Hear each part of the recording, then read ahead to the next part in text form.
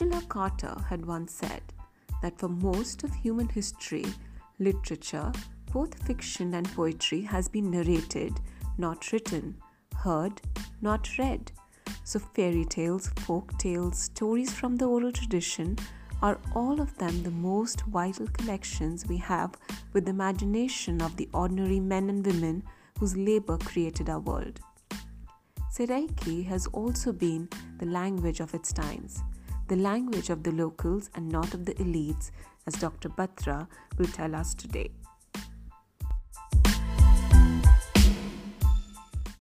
Also remember to hang in till the end.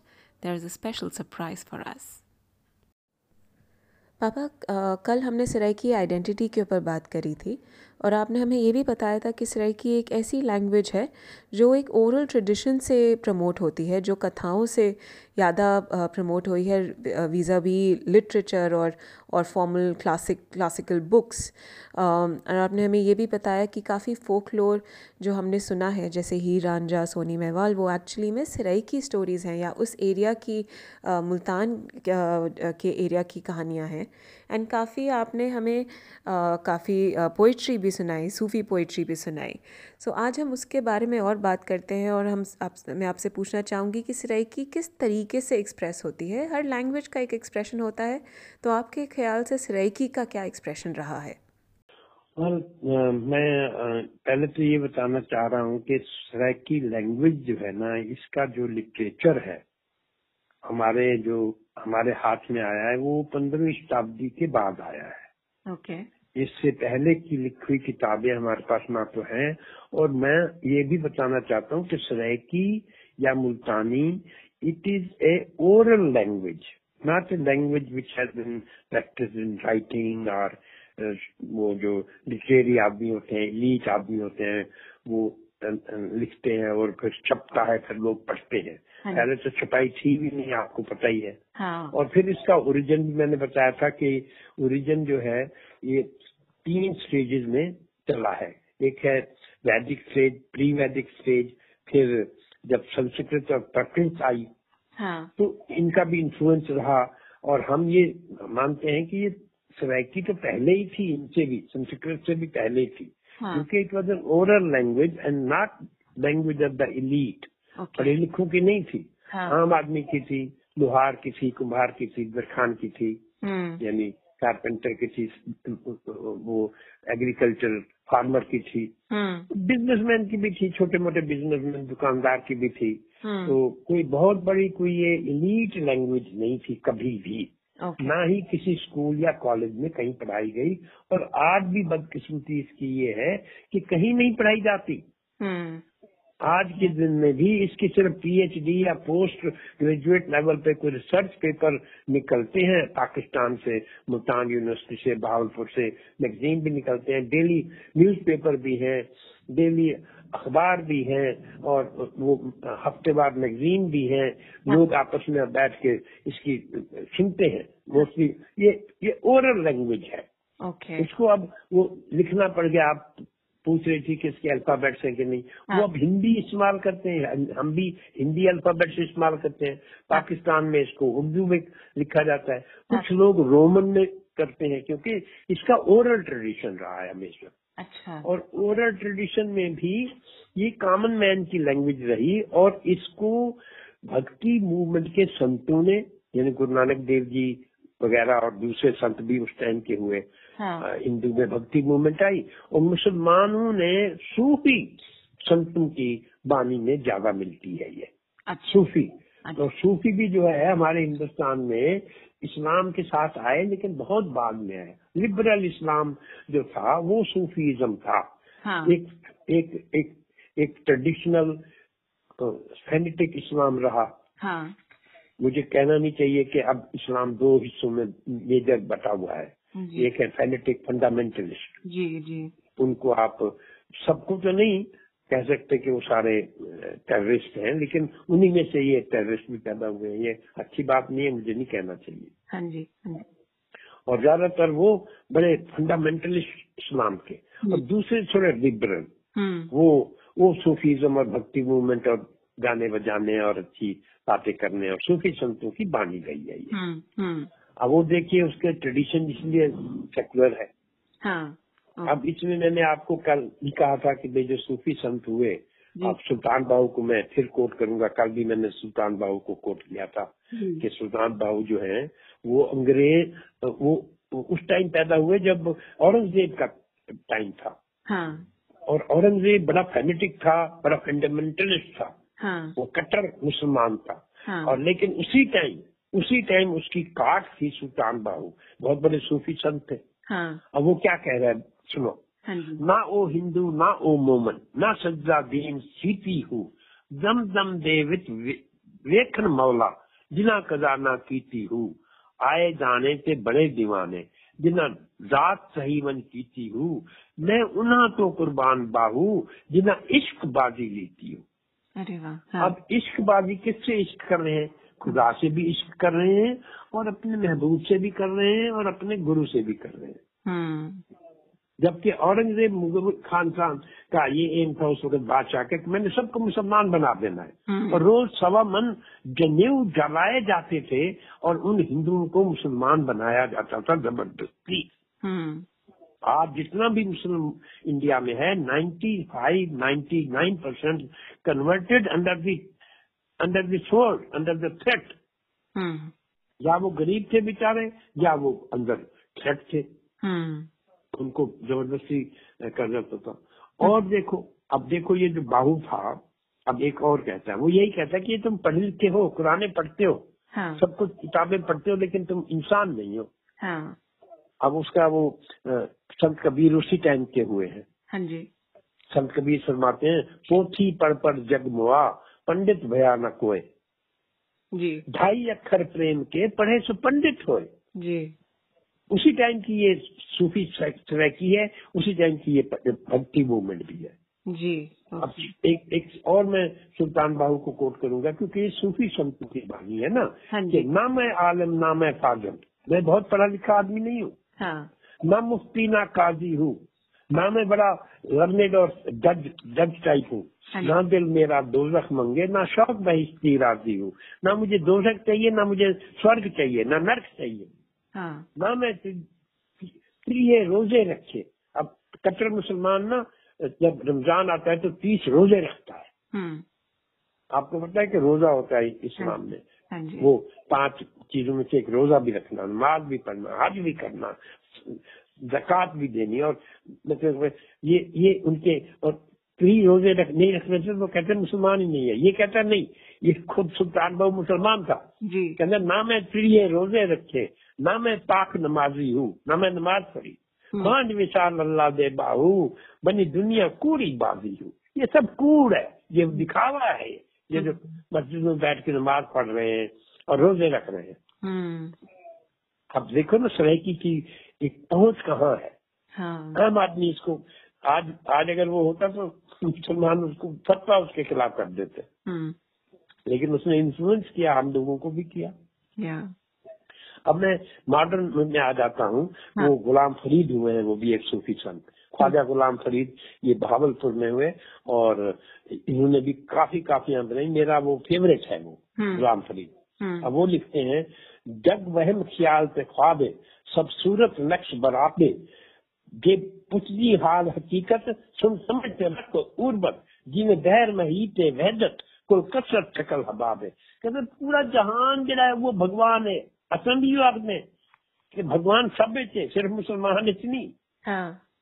तो सबका ख्याल रखो भाई, तो सारी भी करो या कि ये मोहम्मद एक कंट्रीब्यूशन है सराइकी लैंग्वेज का, सराइकी सूफी लैंग्वेज। और अब हिंदी को शशि पुन्नू ही रांझा भी है। लेकिन वो हिंदे फोकलोर्स, शशि पुन्नू, हीर रांझा, सोनी मेवाड़, ये आम करैक्टर है। उठो दे हुन जेह्ड़ी सोहनी है वो एक घर पैदा थींदी है ते मेवाड़ जाए मंझी चरेंदे, मंझी चरंदा को देखदे तो को इश्क थी वेंदे। लेकिन जात मुसलमान एक आपस में समझदन कि ओ बी जात दी, ओ बी जात दी, उठा शादी नहीं करदा सोनी दा प्यो उठा। हीर दा भी यो हाल है हीर जेड़ी है वो बीजे करांदी है वो रांझा जरा बीजे करा रांझा भी में वो पागले वांगो जानवर वांगो लगदे ये नहीं जाना है पड़ाओ। हाँ लेकिन वो हीर दा पिवा दे में हीर इच्छा शादी नहीं करनी हिंदी ये ते आवारागर्द दे कोई कम ही नहीं करेगा। लेकिन उन्हें दा मोहब्बत प्यार और फिल्मा बयान होंदे थे हीर तरह दे देते इनमें शशि पुन्नू है ये पढ़न दे गाली हैं लेकिन वो जिंदगी दा गाली हैं। हाँ वो ये नहीं कि भाई तुसा एक कोई एलीट रहें लेकिन आम आदमी दी गाल है आम आदमी को किए देखते। हाँ और ये सराइकी कहानियां हैं और ये सब सराइकी कहानियां है उसी इलाके की। अब जो हीर और रांझा है आज भी आप हैरान होंगे कि भाई हीर का एक मजार है जंग में। अच्छा अब जो नया कपल आता है शादी करके मुसलमान हाँ वो उसको अपनी बहू को पहली दफा हीर की कब्र पे ले जाता है। अच्छा ये दिखाने के लिए कि वो कितनी ट्रू थी अपने हस्बैंड के साथ। वो मिली नहीं कभी उनकी मुलाकात नहीं हुई शादी नहीं हुई हाँ। लेकिन उसमें हीर ने अपनी जिंदगी उसके लिए कुर्बान कर दी और रांझा भी उसके लिए। हाँ। और एक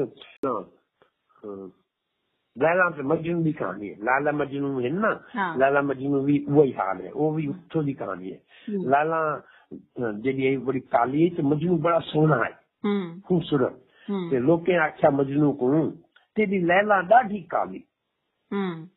मजनू आख्या लोको तुहाडी अख नहीं देखण वाली जे तुहाडी होवे मेरे वांगो अख सवाली ते तुसां भी ठीक मतलब तुहाडी अख नहीं देखण वाली जे तुहाडी अख होवे मेरे वांगो तो तुहाडी होश न वञे संभाली इतनी वो खूबसूरत है मेरे वास्ते। वो शक्ल दी उत्ते नहीं मैं मरदा पिया हुंदे हुंदी हुंदी खूबसूरती हुंदे करैक्टर च हुंदी सोहबत च हुंदी तहजीब च हुंदे कल्चर च। वो कल्चर मैं अपनी भेण की भी गाल सुनाई वो देख देना भाई काली है गोरी है मोटी है छोटी है चिट्टी है वड्डी है लंबी है ये ना दिखा वेंदा कल्चर दिखा वेंदा तो काली थी है तो क्या थी थिया जैसे कुरान भी काली मसला लिखी गई है ना सफेद कागज पे तो हुक्म चंगा समझो कुरान की किताब को। ये थॉट प्रोसेस है इस रैकी का बड़ा डीप कंट्रीब्यूशन है। और मैं समझना कि ये साकू कितनी गुलाम हैदर फिदा थे 1880 से 1943 तक वो बड़ा पोइट है वो भी और बड़ी जबरदस्त सराइकी की पोइट्री करंदा है। वो आदे बाल को चाके लाल अली दा थिया पानी कान सवाली ये हुन एक जंग थींदी पई है मोहम्मद साहब ने जे अली है उनका दमाद और हुंदे अली दे पुत्र हसन हुसैन बट बाल बाल को चाके ते लड़दे पे जंगे ते बाल को प्यास लग गई है ते हुकू पानी चाहिए पानी नहीं मर वैसे बगैर बाल को लेकिन उन्होंने पानी नहीं दिता। दुश्मन कौन है ना अपने सक्के चाचे दे पुत्र जिवें महाभारत दा युद्ध है गुलाम है क्या लिखा पे कहते बाल को चाके लाल अली दे पुत्र को चाके सिया पानी कान सवाली तू पानी का सवाल किया अच्छा झुकियां करके आखे शाह वारीन दा वाली जय देवो चा घुट पानी दा थी बहर न बख्शन खाली आदन रावी हरमल घोलिया खड़ा पी संभाली। वो पानी दी वास्ते गुजारिश करना मेरे को पानी का घुट पिला दे मेरी जिंदगी का सवाल है लेकिन वो पानी नहीं देंदे और वो मर लेंदे बंदा और जो अली का पुत्र है। और वो जो अजकल ताजिया होंदे करबला दे विच ना अपने मुसलमान कढ़े न ताजिया ते हिस्से को मरे न अपना खून काट गिंदन मुहर्रम दे उत्ते ते ए हुंदी मुहर्रम दी उत्ते गाल करदा पे। अच्छा सराइकी पोइट्री में ज्यादातर इन्होंने क्या किया है सूफी संतों को आगे किया है और एक इन्होंने फाकलोर के जरिए लोगों तक पहुंचे हैं और तीसरा है मर्सिया कहते हैं जो मैंने अभी पढ़ा है। वो मर्सिया एक किस्म का कि जब कोई दुख होता है तो आपस में रोते हैं हम लोग एक दूसरे को कंडोलेंस एक्सप्रेस करते हैं तो मर्सिया भी पोएट्री में है यहाँ पे। और इतनी पोएट्री मर्सिया के ज्यादातर यही हसन हुसैन की शहादत के ऊपर है कि रोना आ जाता है सुन के और मैं कई दफा खुद रोया हूँ जब मर्सिया मैंने सुना पाकिस्तान में भी। अच्छा हाँ रोना आ जाता है उस वक्त कि क्या हालत थी इनकी हसन हुसैन के साथ, इन्होंने कैसे निर्दयी होके मारा। और वही गोविंद सिंह गुरु महाराज जी के चारों बेटों के साथ किया, वैसे ही जैसे हसन हुसैन के बेटों के साथ हुआ। तो इंसान हमेशा, ये नहीं कि सिर्फ इस्लाम है, ये किसी भी मजहब में ऐसी निर्दयता भी है, अच्छी बातें भी हैं, और सराइकी ने उन सबको बहुत अच्छी तरह आगे बढ़ाया है। और मैं चाहूंगा कि लोग एक इस चीज को आगे बढ़ाएं, और जो अपने अंदर पागलपन है, हाँ, और जो दूसरे रास्ते लगा देता है, उसमें भी एक छोटी सी नजर है मेरे पास कि हमारे अंदर पागलपन भी है इसी बंदे में। हाँ, बंदे में इंसानियत भी है और पागलपन भी है। तो ये लिखता है एक हसन रजा गर्देजी, कल भी मैंने इसकी एक नज़म पढ़ी थी, आज मेरा एक और दिल है पढ़ने का। एक दिया बंदा मेरे अंदर रले झट गुजरेंगे, beside me there is another person within me, जेड़ा हर एक मोड़ से मेरे को पुट्ठे रास्ते ले ले। That guy who is sitting with me, another person, he takes me to the wrong direction. I'm a good person at heart, but there's another person inside me. जेड़ा हर एक मोड़ से मेरे को पुट्ठे रास्ते ले दे। हुसन परस्त क्या मरदा, जित सोहनी मूरत दे दे, होश आवाज से बाहर सीखे नच दे जुमरा पेंदे। और क्या है, खूबसूरत लड़की को देख दे पागल थी वेंदे होश आवाज से बाहर थी वेंदे। हर दुश्मन को दोस्त समझ दे, जान के धोखे खांदे, आपे औखा मियाँ लेंदे, आपे बै पछतांदे। जान बुझ के ऐसा गलता करेंगे, दुश्मन को भी दोस्त समझ दे, लोकां दियां खुशियां दी खातर अपना चैन वजेंदे, दुखां दे विच लत्तां चेंदे, औटले बंद करेंदे। इतनी तकलीफें भुगता है ये इंसान, किसके लिए? काम करो लोभ मोह अहंकार में। तो ये क्या, वो सारे दुख, हर नुकसान को, हर फायदे को चंगा कर समझेंगे। उसका नुकसान हो रहा है, वो कहता है मैं बड़ा कर रहा हूँ, पैसा कमाए जा रहा हूँ, पैसा कमाए जा रहा हूँ, और अपनी जिंदगी खराब कर रहा है। हर नुकसान को, हर फायदे को चंगा समझ दे, दुनियादारा कोलों भज दे, डर के जान छुड़ेंदे, धन्या कबरां उजड़े गुस्ताखा वंज वंज खड़ेंदे, राशि को सुनिया सड़कां से नेकू वंज रुलेंदे। कई दफा मुझे उठा देता है वो दूसरा आदमी जो मेरे अंदर है, चल, और ऐसी जगह ले जाता है जो सुनसान है, जंगल है, जहाँ शमशान है या कब्रिस्तान है। पागल बंदा पागला वांगो हाल हवाल करेंदे, ये जेड़े मैं शेर लिखेंदा वो मैं लिखवेंदे। वटएवर मेरे अंदर कोई अगर कंस्ट्रक्टिव काम भी है, जो मैं शेर भी कह रहा हूँ, ये वही लिखवा रहा है। You know what I mean? Saraiki music के बारे में भी हमने कुछ बात नहीं करी, जैसे आप सूफी वो भी मैं करूँगा। सराइकी म्यूजिक में अगर मैंने कल आपको वैसे इशारा किया था जी, कि एक तो हमारा जो क्लासिकल म्यूजिक है, जो हिंदुस्तान का मशहूर म्यूजिक है ना, गाने हैं, जैसे कथक है, जैसे हिंदुस्तानी म्यूजिक है, जैसे वो क्लासिकल म्यूजिक है ना हमारा, जिसको हम एक तो मॉडर्न बॉलीवुड का म्यूजिक है, और एक जो क्लासिकल लोग यहाँ गाते हैं। भीमसेन जोशी गाता था मुल्तानी काफी, मुल्तानी घराना। वो मुल्तान का एस्टेब्लिश घराना था। अमीर खुसरो जो है वो हजरत निजामुद्दीन का चेला था, उसको गाने बजाने का बड़ा शौक था। उसने कई कवालियां लिखी हैं जो गाई जाती हैं आज भी। तो वो अमीर खुसरो मुल्तान गया स्पेशली वो म्यूजिक सीखने।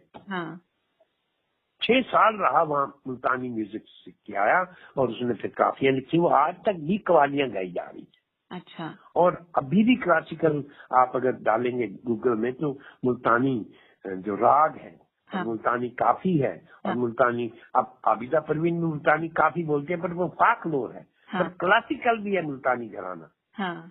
उसके बगैर गुजारा नहीं। आयुर्वेद के लोग भी मुल्तान में हुए। आयुर्वेद भी ये आयुर्वेदिक और ये जो योगा है, ये पतंजलि उधर का है, आयुर्वेद भी उधर का ही है, चर्क है। ये सब मुल्तान के रहने वाले हैं। हमारा जो डीप कल्चर है इंडिया का, वो सराइकी से कनेक्टेड है। लैंग्वेज से नहीं, एरिया से भी। तो मैं ये कहना चाहता हूँ कि Saraiki has music, it has an art, dance, folk dance में है। अब हम गिद्दा बोलते हैं, और वो आपने डंडिया था, ये झुमर पहने, झुमर। हाँ। इवन औरतें जिन्हें खूब झुमर पहने, खूब, और डांस भी है, म्यूजिक भी है, और सिंपल घरे दे नाल ही सारा डांस थी वेंदे, घरा तबले दा कम करेंदे। हाँ। और इवे हाथ दे नाल या छोटी हेक्टारे नाल, वो इतना फकीरा बगत आए, अगर तेको याद होवे, उनको हेक्टार आई तो सारे पागल थी गए। याद हो कि तेको फकीरा बगत। हाँ। सारी कॉन्फ्रेंसेस, काफी अताकुल्ला खान भी आए थे, और आप। हाँ, अताकुल्ला खान आया, तो सखाफत हुसैन आया, दादी साहब दा पुत्र है, बड़ा अच्छा गांदा है। हाँ। बहुत अच्छे शायरी करता है। मेरे को भरिया पे सामान कहीं को टाइम होवे तो डिजिटल को करो और लोगों के साथ शेयर करो। हमारे पॉडकास्ट में गाना इंक्लूड किया है, उसके बारे में थोड़ा बताओगे? हाँ, ये Multani radio all India radio establish किया दिल्ली ਦੇ हेडक्वार्टर, अंग्रेजों ने दिल्ली को हेडक्वार्टर बनाया। तो मुल्तान ते बाद ਵਿੱਚ ਉਹਨਾਂ ਨੇ 1849 ਦੇ ਵਿੱਚ पंजाब ਦੇ ਵਿੱਚ ਬਣ ਕੇ मुल्तान को कॉन्कर किया, और तकरीबन 1900 ਦੇ ਵਿੱਚ ਬਣ ਕੇ ਉਹਨਾਂ ਨੇ मुल्तान रेडियो शुरू किया। और मुल्तान रेडियो ਦੇ ਉੱਤੇ पहली दफा ना वो चंद कित्था गुजारिया भी रात में, ये गाना उन्होंने उत्थे चलाया। और एक सुरिंदर कौर है, उनकी डेथ थी गई, वो भी पाकिस्तान में जाती है, सही भी वो सरायकी गाना गांधी आई, तो वो फिर सब दिल्ली आ गई, दिल्ली उनकी डेथ थी गई। वो सुरिंदर कौर ने सही गाना गाया है मुल्तान में। और फिर हिज मास्टर वैस होंगी एक, उन्होंने एक रिकॉर्ड बनाया, रिकॉर्ड होंगे ना, रिकॉर्ड प्लेयर जो रिकॉर्ड होंगे, मूंगफली डिस्क होंगी, तो रिकॉर्ड प्लेयर पे एक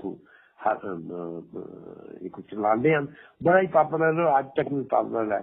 तो मैं चाहता कि तू सुरिंदर कौर दे गाने दे नाल ही आज का प्रोग्राम खत्म कर।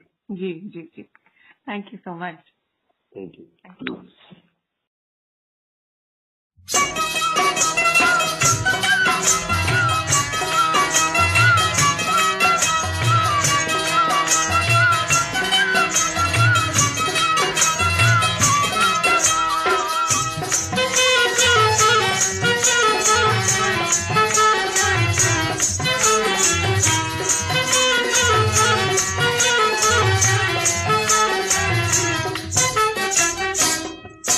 चन किथा गुजारिए, ओ चन किथा गुजारिए, रात वे मेंढा जी दलीला दे बात वे, ओ चन किथा गुजारिए, ओ चन किथा गुजारिए, रात वे मेंढा जी दलीला दे बात वे, ओ चन किथा गुजारिए।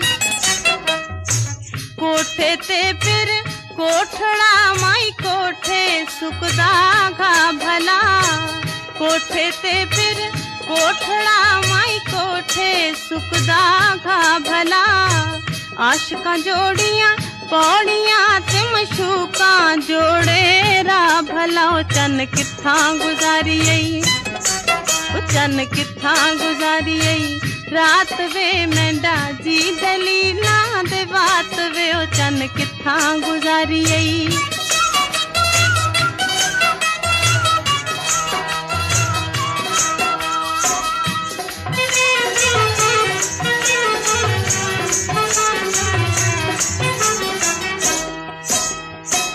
कोठे ते फिर कोठड़ा माई कोठे सुकदी रे थला, कोठे ते फिर कोठड़ा माई कोठे सुकदी रे थला, असां गुंदाया मींदिया तू कैसे बहाने देख सरा, ओ चन किथा गुजारिए, ओ चन किथा गुजारिए, रात वे मेंढा जी दलीला दे बात वे, ओ चन किथा गुजारिए।